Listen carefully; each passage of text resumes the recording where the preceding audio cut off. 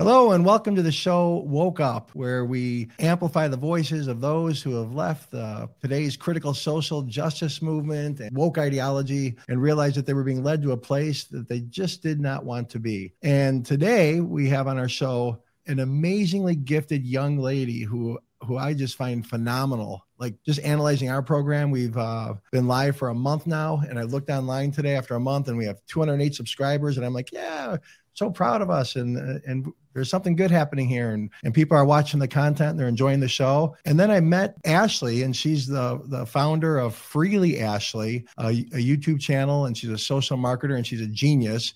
And I looked at her, and she's not even been doing this for a year, and she's got over 120,000 subscribers, and she really focused on like leaving the left and why she realized the ideology wasn't really where she wanted to be. And then I started watching her content, and I just found myself audibly laughing. It's pithy, it's witty, it's logical, and she's a real charmer and a real gift. And so I'm real excited that she's here. And I did learn for YouTube that you can theoretically increase your subscribers like twice as fast by simply asking the viewers to hit subscribe. So my first time asking, would you please hit subscribe and to continue to get the content of this show.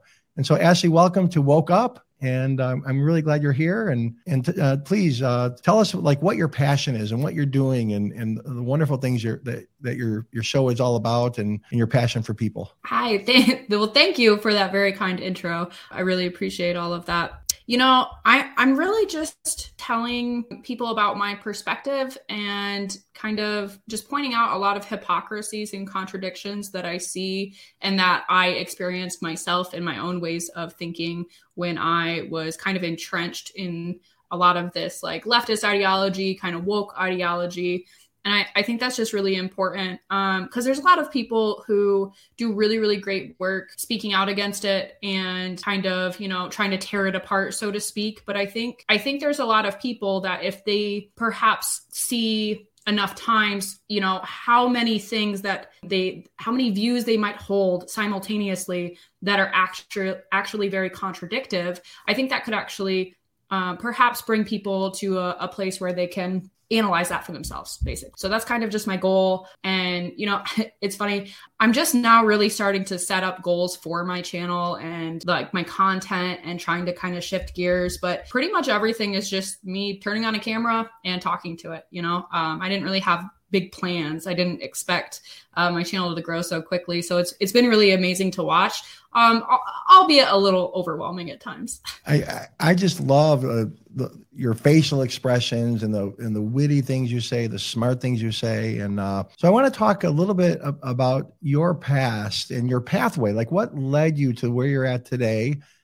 You're married now and you're a mother, and congratulations. And but you weren't always that way. And so what was maybe starting from when you started to think about your worldview, what was your life like and what moved you and how did you get to where you're at today? Yeah. So, I mean, the beginning of my life was really tumultuous, I would say.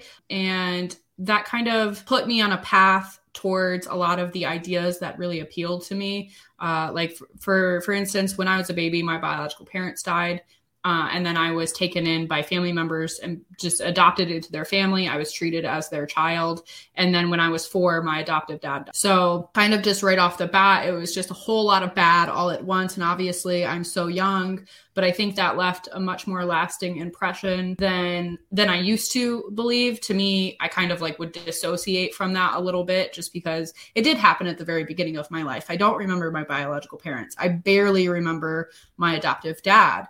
So, you know, I think it's easy to minimize that kind of thing, but I think just not having that figure in my life was very impactful. And then my adoptive mom, who I just call them my mom and my dad. I didn't know I was adopted till I was 13, but for clarity's sake, it's easier, you know, when people don't know me. When he died, she basically kind of gave up and really went off the rails. She became an addict, and that was really difficult, and it led to a lot of really bad hardships for me. So I wasn't taken care of properly as a child, and that set me up for like a victim mentality as well. And I was kind of surrounded by people who had that also, just everybody who blamed all of their problems on anything but themselves, would never take accountability, would never take responsibility. And it was just very much like survival mode all of the time. So when I became a teenager, I just made a lot of really bad decisions. I was really lost and confused.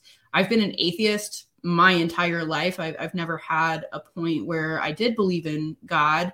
And I think, for as much as religion can be used in bad ways, I think just that belief and that faith can be used in positive ways. And I'm still an atheist. I've been kind of questioning my atheism for a few years. And, it's just something that it's hard to believe in something when you've never believed in it. And there's a lot of things like that. But I think when I became an adult, about 19 years old, I just got sick of living the life I had been living. I was surrounded by people who were very much, into drinking, into partying, into drugs. And I just wanted to get away from that. And I wanted to distance myself, and I wanted to make my life better. And that I kind of made that big decision. And that was also when my now husband and I actually got together and started seriously dating. And he really pushed me to just kind of grow up, basically. He was like, it's time to get a job. It's time to, take things more seriously than you have been. So I really needed that push, I think. And, it was very much an encouragement of like, I see potential in you and I want you to see that in yourself as well. And then that just put me on a better track. And we struggled for a long time, just nickel and diming it and living paycheck to paycheck and all that stuff. But it was a lot better than how I grew up at the same time. And we kind of worked in this really good partnership as well. And then, I think when I got into politics, it wasn't really a conscious decision. It was just kind of one of those things, like I had already had liberal views and left-leaning views, and it just kind of kept going. It kept like escalating or expanding, maybe perhaps I should say. The more ideas that I heard that appealed to me, the more I was like, yeah, like let's support that. And, a lot of the socialism type of stuff really, really appealed to me because the promise is that everyone will be taken care of. And that's what I wanted. I wasn't taken care of properly, so I wanted other people to be taken care of. But, when you think about it, when I look back in retrospect now, it's like, who does that? Well, if you don't have a good parent in your life, or you are an adult and you're not supposed to depend on your parent, well, who takes care of you if you're not taking care of yourself? Well, the next step up in authority would be the state, the government.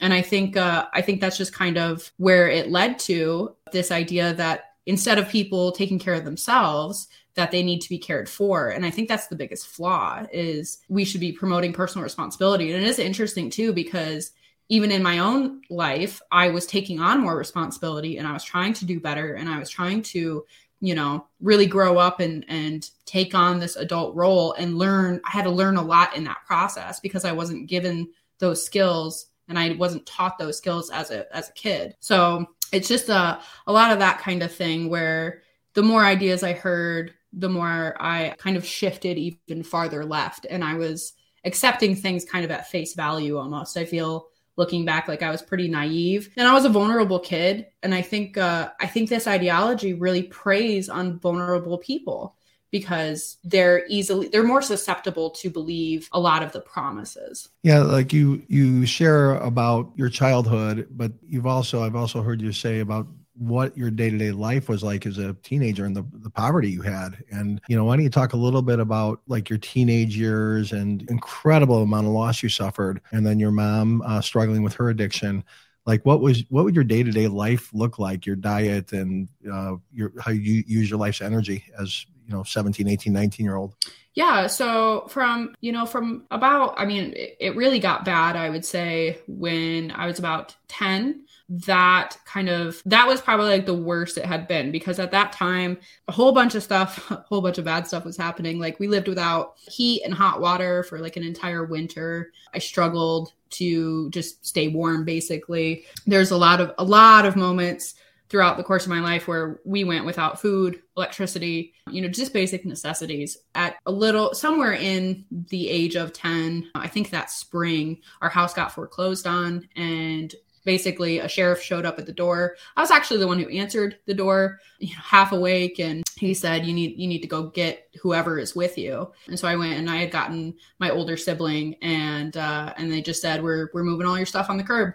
We got a truck and we'll take it wherever you want it to go, but can't stay here. So that was a really big shock to everybody except my parent. Like, she knew it was coming. She just didn't tell anyone. And so then it became this like fight of like, where are we going to live? Where are we going to stay? Ended up in a hotel for a few years. It was like a really hole in the wall type of place, you know? And I think from about 13 to, I would say like 18, it was just like that constantly, just chaos, instability, lack of resources. And, you know, my parent would basically claim that she couldn't work when in reality she just didn't. She just chose not to. She was just very, very ingrained in this, like, there's something wrong with me. I'm a victim. I've had all these bad things happen to me. But instead of kind of taking charge of her life, she just let it completely destroy her in a sense. And I didn't make a lot of those realizations until I was much, much older. I kind of always gave her the benefit of the doubt and believed her.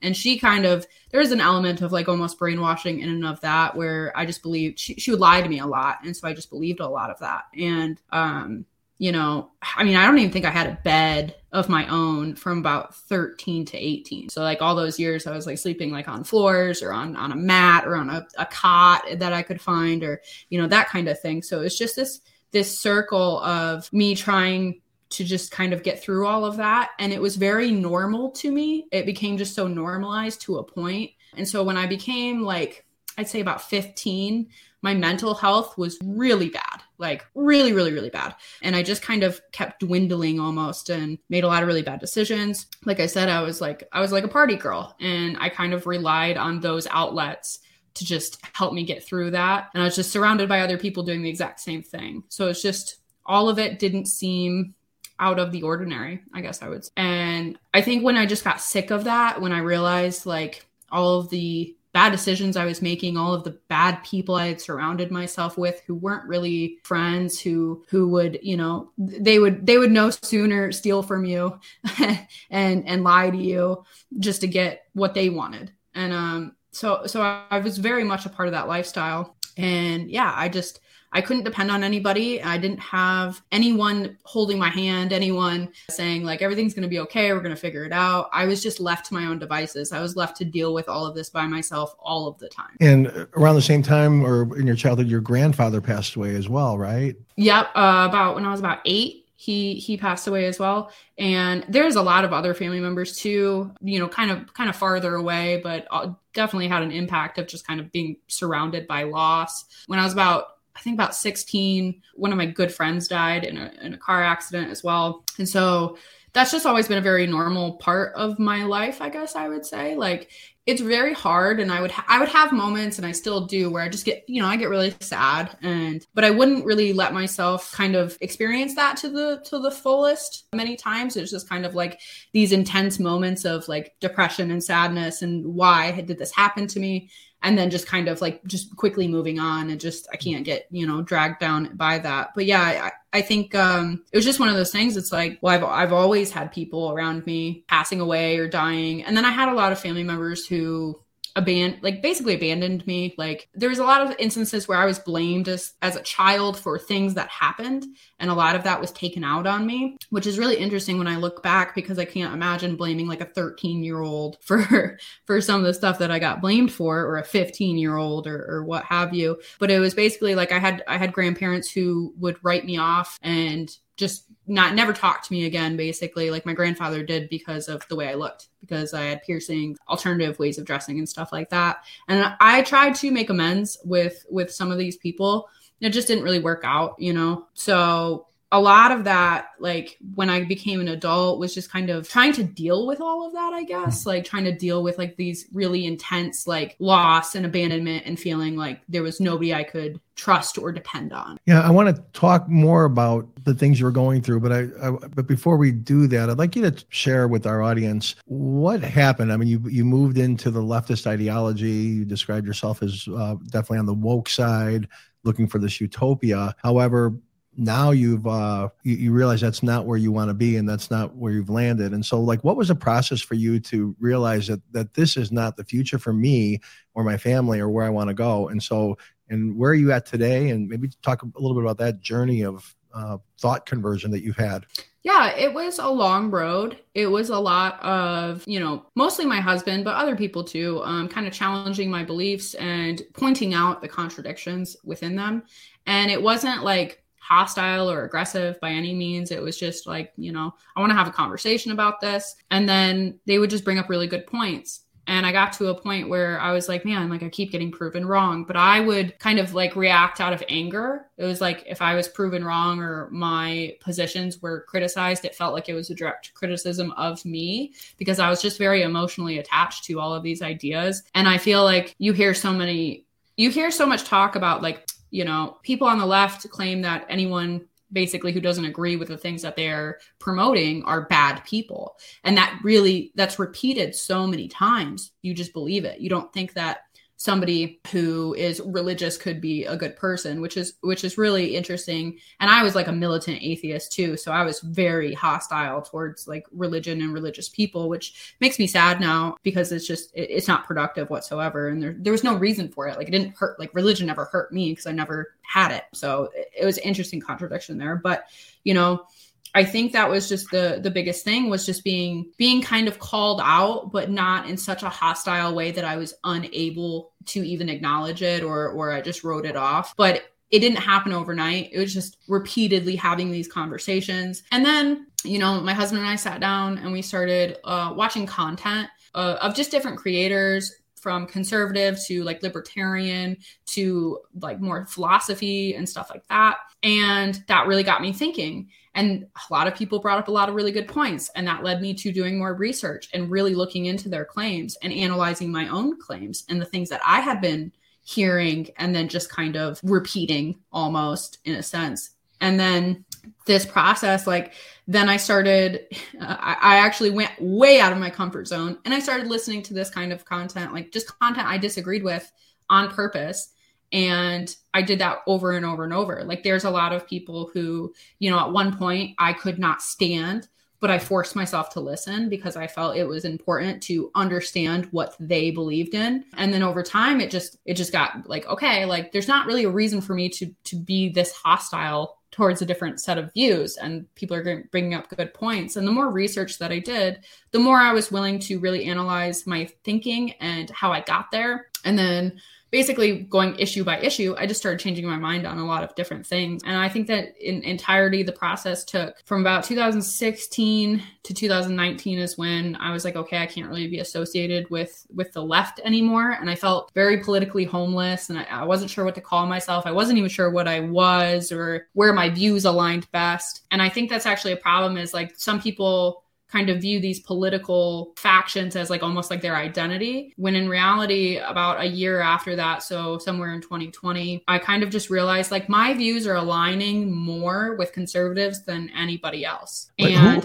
who are some of those indirect mentors that were challenging your thought process? It sounds like they weren't in your life personally, like on a day-to-day basis, but you were listening to their thought and the things that they were teaching. Who are some of those people, and like what was being confronted in your own mind about the way you had conditioned your mind prior, and what was it about what they were saying that really impacted you? Yeah, so it was a lot of like just like political figures or like kind of commentary people.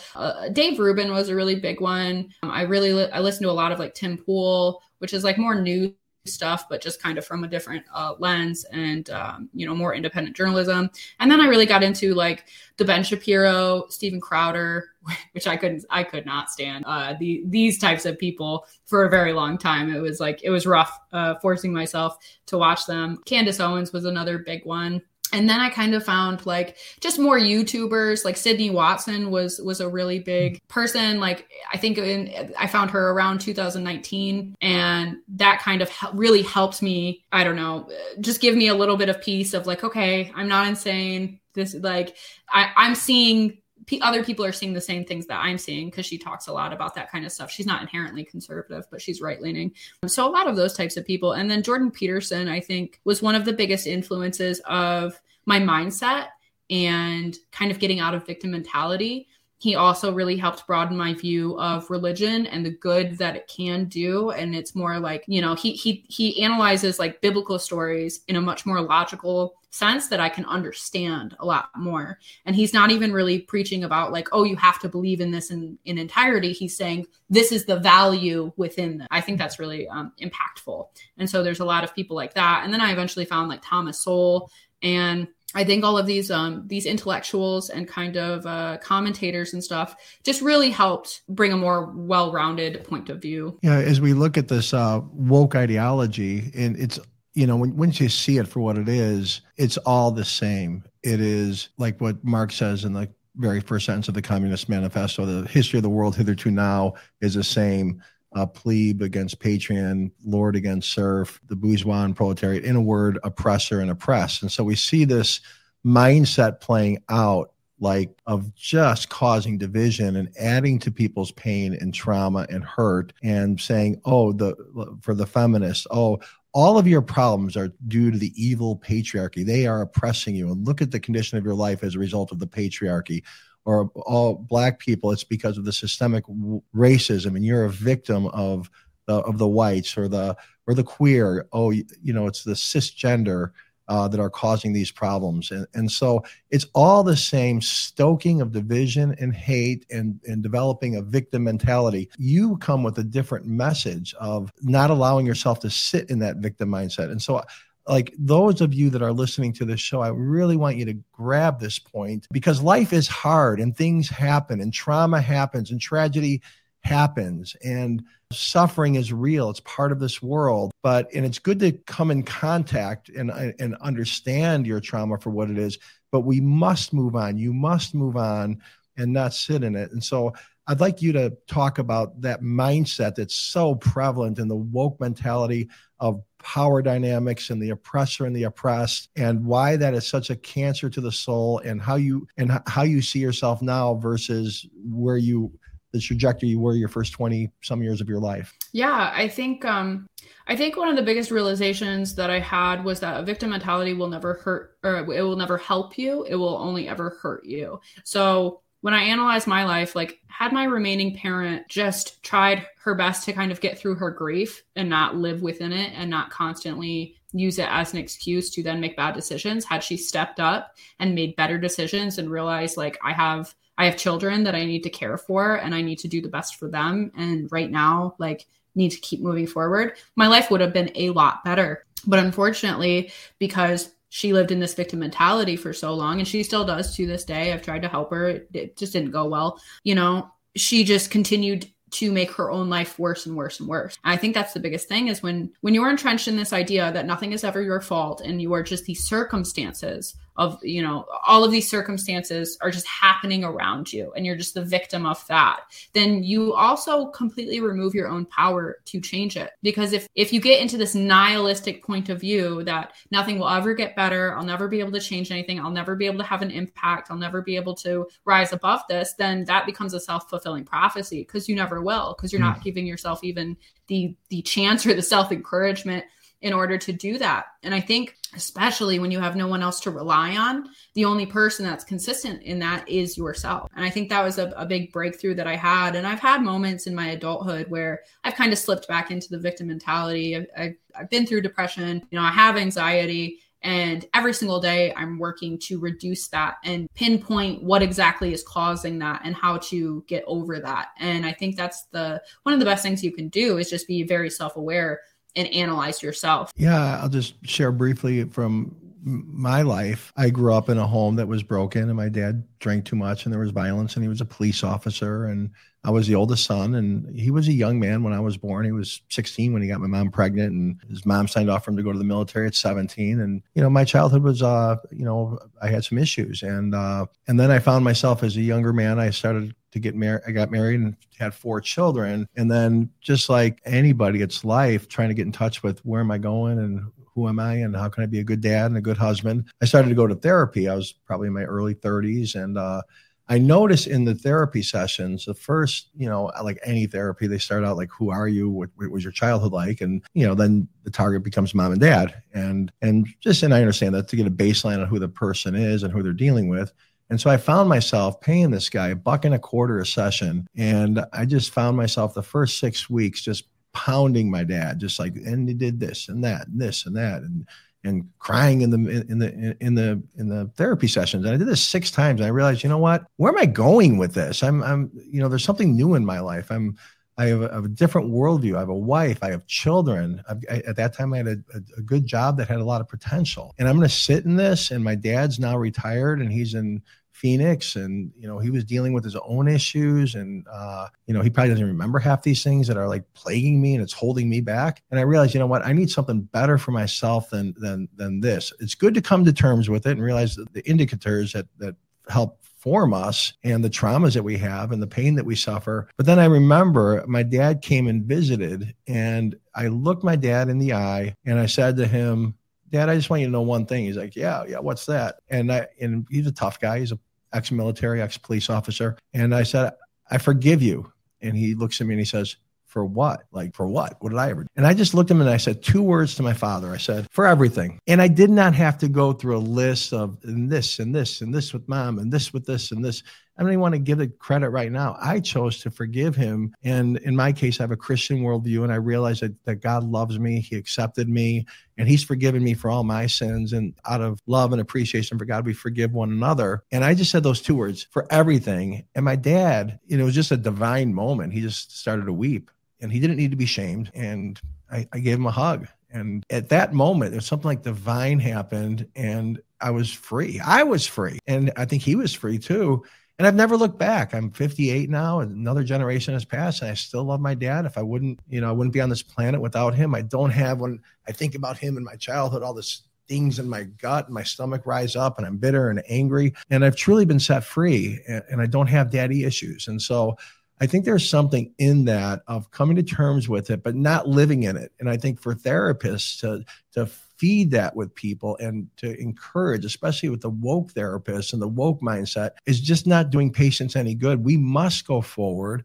God has great things for us. And I look at your life. I mean, the impact, Ashley, that you're having right now throughout the world with your podcast and your YouTube channel and your social media, you're helping so many people. It's interesting because when I look around and I see all these people who are demanding that others tiptoe around them, that they take their emotional triggers into account constantly, that any type of, thing that might make them uncomfortable, essentially they just can't handle it. Those are bad indicators. Those are indicators that you are not able to cope, and you don't have healthy coping mechanisms, and you don't have a strategy. And you're not kind of just self-limiting, like, I just can't handle this topic right now. I'm going to go listen to something else. I can't handle, certain situations. So I'm going to do my best to work towards being able to handle them while giving myself a little bit of room and grace and all of that. And, I've been through this. I've been through this a couple times in my life where I did demand that people kind of tiptoe around me, but that doesn't create any type of good situation for anyone. And you can't bubble wrap the world, And I think that when I go on TikTok and I see a lot of these people talking about these mental illnesses, especially, and kind of putting that in their bios as like some type of label or some type of personality trait almost, it's very alarming because it just indicates that people are not wanting to actually overcome these things. They think that they are subjected to them forever. And there are things that you can't just cure, or, I don't actually think it's beneficial to just throw medication at people on a whim. I think that should just be like a last resort option for a limited time, if that's possible. There's some stuff that's just so severe, obviously, yeah. But there's a lot of things like depression. Everybody goes through a period of depression, and being somebody who has been through it so many times in my life and has experienced that to a very high degree, there's no, the idea that, you just, can think yourself out of it. Well, you can. It's not easy. You have to change your patterns. You have to change your lifestyle. You have to challenge yourself. You have to push yourself constantly. You have to come to grips with the things that are causing it. You have to find coping mechanisms. And I think that's just something that people just don't want to hear. And instead they're just living within that, and they're miserable. And I don't want people to be miserable. I want people to see that there are so many things that you can change that will contribute to a healthier lifestyle. And it's also something that I'm still learning and I'm still developing. And I think that when you come from a really rough upbringing, it's very important to kind of take a look back, see how that all occurred, and then make a plan for moving forward. And I think people are forgetting the moving forward aspect. That is so good. I agree with that. When you look at therapy and the successes of it, by far, overwhelmingly, the most successful type of therapy is the cognitive behavioral therapy, more so than talk therapy or antidepressants or SSRIs or EMDR or any of those treatments. It's exposure to that which is triggering. For instance, somebody who has OCD, overwhelmingly the best way to break that, if you have to wash your hands all the time, is to slowly but gently introduce the person to the germs, or for instance, get them to the point where they can actually put their hands on a toilet seat and stay there without freaking out. And over time, it seems like our brain gets rewired. And so this idea of safe spaces and warnings of trigger and all that, it's like, human beings are resilient. Look at what you shared with us about the childhood that you had, and that you, even then, as a young girl, as a child, as an innocent one, you had the ability in your brain to cope and not be totally overwhelmed, even though it affected you. We are very resilient as human beings. And so this idea of sitting in our mental health and our trigger warnings and safe spaces is not good for our human development. It's good to be aware of it, but I think exposure and having our thoughts challenged, and I think like this woke mindset, how many woke people decided, I'm going to cut off all conservatives out of my life, or anybody who doesn't encourage what my worldview is and my thought about myself. I want nothing to do with these people. Well, that's not real. That's not humanity. That's not the way our lives work. And so we need viewpoint diversity. I think it's good for us to be more well-rounded. We need logic. We need to be exposed to different things. And this overemphasis on almost like a pride and a security in the fact that I have a mental health problem. It's kind of like that seems to be prevalent in the woke mindset. It's my identity is tied into my therapy and my mental health. And I feel like that's pretty destructive and pretty unhealthy. I don't know if you had any comments along those lines, but those are just some of the things that I'm thinking of as we're sharing here. No, just that, any of your thoughts about this idea of not only the victim mentality, but the concept that the woke mindset often prides itself on their own mental health and being sick mentally. And it's almost like a status. The more comorbidities mentally, it's like a good thing almost. And I feel like that's pretty dysfunctional. It's very dysfunctional. And I think it really keeps people down. It keeps people from achieving better things. It keeps people from improving their lives. And, there's a lot of things that I see where I'm like, man, this feels nefarious. This feels like this ideology wants people to believe that they are so incapable of making positive changes and that they're just subject to live within this forever. And then people do. And people, I've known a lot of people throughout my life that struggle with mental health issues, and I've struggled with it on and off for a very long time. And just when it comes to depression and anxiety and PTSD. And I see people now who seem to be almost mimicking that. They don't necessarily have it, or the way they describe it is just not quite on track, it seems. And it's very frustrating, because it's like when you're going through these things and it's real, it's very difficult to get out of that. And I've been very proud of myself for just trying to think my way out of these things, to change my ways of viewing the world and my life, especially because, I had a lot of anger for a really long time. And it has only been since I did go to therapy. I went to therapy for years, and that therapist didn't just sit and listen and go, yes, yes, yes, you're very valid. She would encourage me and say, look, don't minimize what you've been through, accept it, acknowledge it, but we have to figure out a better way for you to think about things and for you to kind of view that. And it's important that you feel your feelings, obviously, but at the same time, you can't let that limit yourself. And so she would challenge me, and she would point out when, I was blaming something on a past thing, or perhaps, when I was describing an incident, it's like, okay, well, were you so innocent in this incident? or did you contribute to a bad outcome of some kind? And I think that's really important. And now I just see people who think that therapy is just going and talking to somebody, telling them all your feelings, and them basically not really helping you at all. Like, it's just somebody to vent to, essentially. It's like, that's not what therapy is supposed to be, in my opinion. It's not how I've ever experienced it. And it took me a while to find somebody who I could talk to and feel comfortable with and felt like was genuinely helping me. Not everyone is a good one. So yeah, who wants to sit in mental health problems, depression and OCD and, PTSD? It's like, come to terms with it and move on the best you can. I'm not saying diminish it or ignore it or mind over matter. I'm saying own it. Now what? Okay, now what? Life is hard. Where am I going? And how is this problem in my life going to be transform my life? And how am I going to overcome? And I think there's too much of this on the left, especially among the woke, of sit in it and be a victim. And so anyway, that's just one of the things. I've listened to a guy who's has schizophrenia, and he was woke and he's left and he still struggles with it. And he said, I'm telling you, I have schizophrenia and my mom is struggling with mental health problems. And I wanted to be woke, but I realized, people are just glorifying this, and schizophrenia is not fun. It's not something to be glorified. And mental health, when I see my mom curled up in the bathroom, is not fun, And so, I mean, these are things that are real. They plague our society. But how do we help people, truly help? And so I like what you're doing. And so I was wondering, like, what are your passions now? Like, where do you see yourself? I mean, I know you're overwhelmed and you're hated and you get hate mail and, people, and like, how do you cope with that? And like, what do you think is going on in your life? Because you've come from nowhere and a really tough life, but now you got some sort of celebrity and you got people from all over the world contacting you.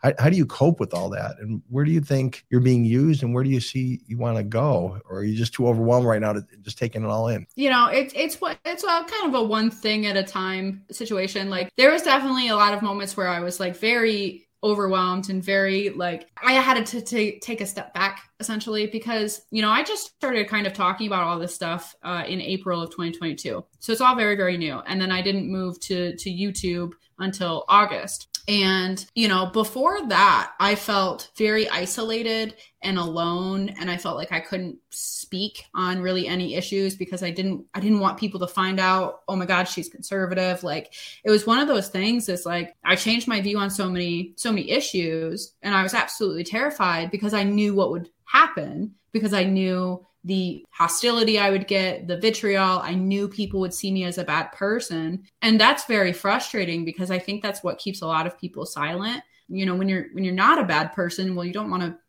be put in this light and taken out of context and kind of, viewed in this really horrible way. But at some point, I just got so tired of being quiet. And so I started making content and I started speaking my mind. And it was just kind of one of those things. It's like, I just had to keep doing it. And then I started to get really comfortable. And it's like, people complain about TikTok a lot, right? And valid.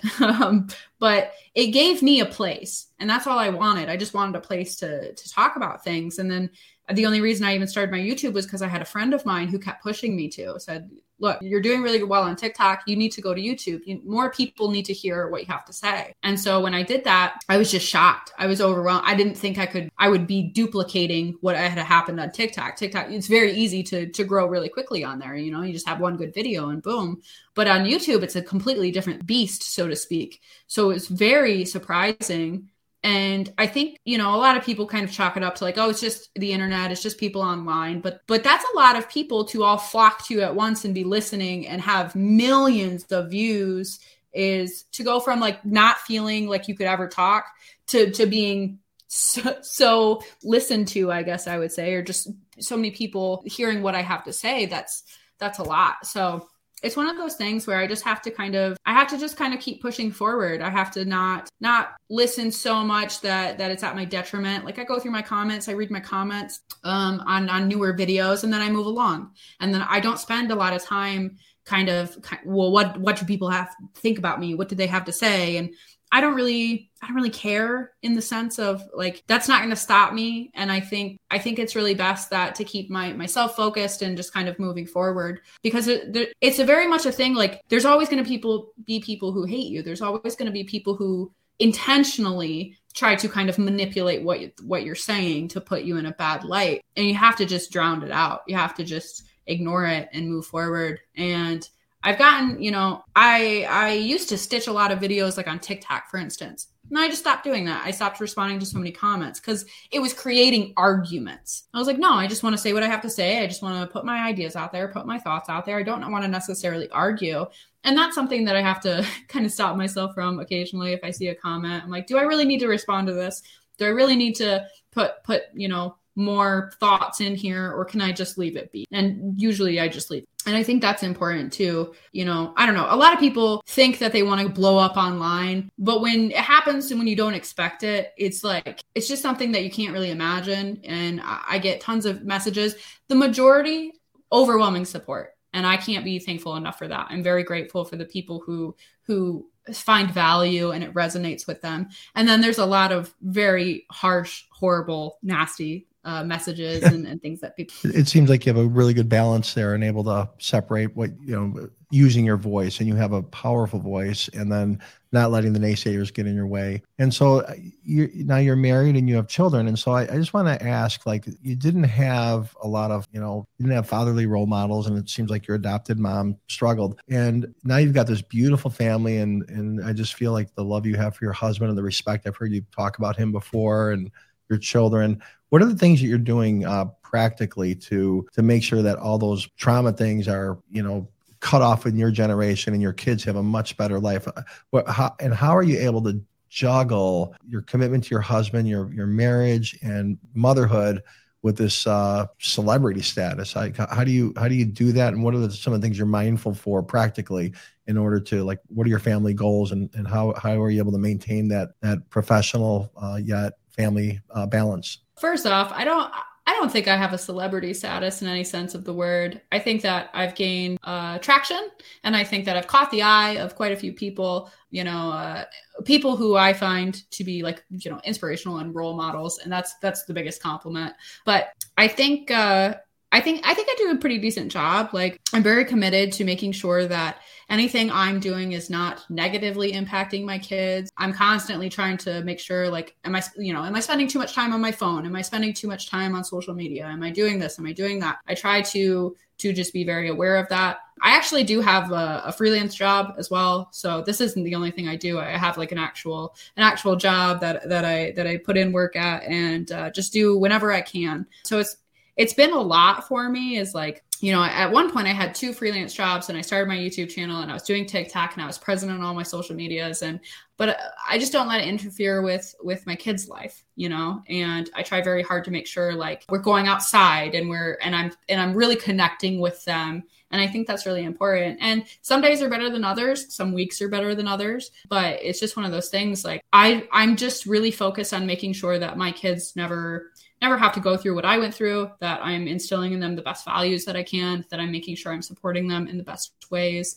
And I think it's paying off really well. And, this is a wonderful thing to do, right? But it's something that you can put down and come back to. I can't do that with my children. Like, this is the only time in their life they'll ever be this age. These are the only times that I'm seeing them learning things in the way that they are. And I'm trying to hold on to that. I think they're about to be 3 soon. And I feel like that 3 years has just flown by. And so it's just making me more aware of, like, okay, make every day count, make every minute count. And I think even when I was younger, I would look at kind of what was happening, and I would promise myself, I'm never going to let this happen to my kids. They're never going to go through this. I'm going to make sure that I don't allow it. And so, that's just my focus. Oh, that's wonderful. And your channels and your social media is Freely Ashley. She's very easy to find. And I just love your heart and the things you're doing. And I want to give you the last word. And I would like you to speak directly to people that are young, that are considering the ideology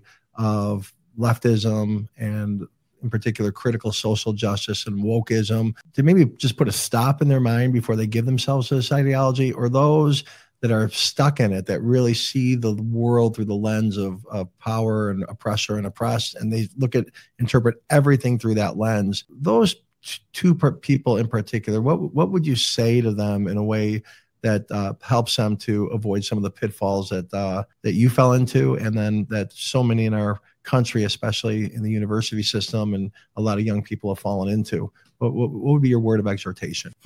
That's a big one. I think the biggest thing is acknowledging that you could be wrong. I think that's something that people are afraid of almost, that this idea that, we've kind of created almost like an internet culture, especially where if you're wrong, people tend to get like humiliated instead of humbled. And I think it's really important to keep that humility intact. And also, I see a lot of people that kind of twist statistical and data and stuff like that in a way that supports their point of view while ignoring the parts of it that doesn't.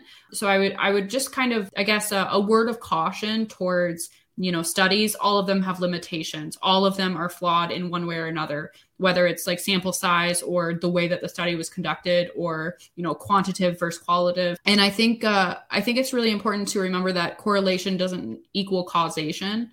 Just because you see some type of inconsistency or inequality doesn't necessarily mean that it's there through nefarious means, or it's a sign of any type of like discrimination or something like that. There's just natural inequalities in the world that occur. And if you can find the root cause of that, that's much more important than just stating it exists. And something like an example I'm thinking of is like the gender pay gap is a really big one to bring up. But the reason for that is not due to like inherent sexism or discrimination against women. It's natural differences between men and women. So I think a lot of that stuff just gets kind of twisted and contorted. And if you can just expose yourself to other points of view and consider them genuinely, don't just automatically assume this is coming from a place of hatred from that other person. Genuinely listen, genuinely try to figure out where they're coming from, because I guarantee you that we both care about people. We just see solutions to the same problem in much different ways. Oh, that's excellent. Well, Ashley, I really appreciate you taking the time today. And thank you so much for coming on the show. And may God continue to bless you and give you clarity and direction as you continue to step out and help so many people throughout the world. Thank you so much. Thank you so much for having me.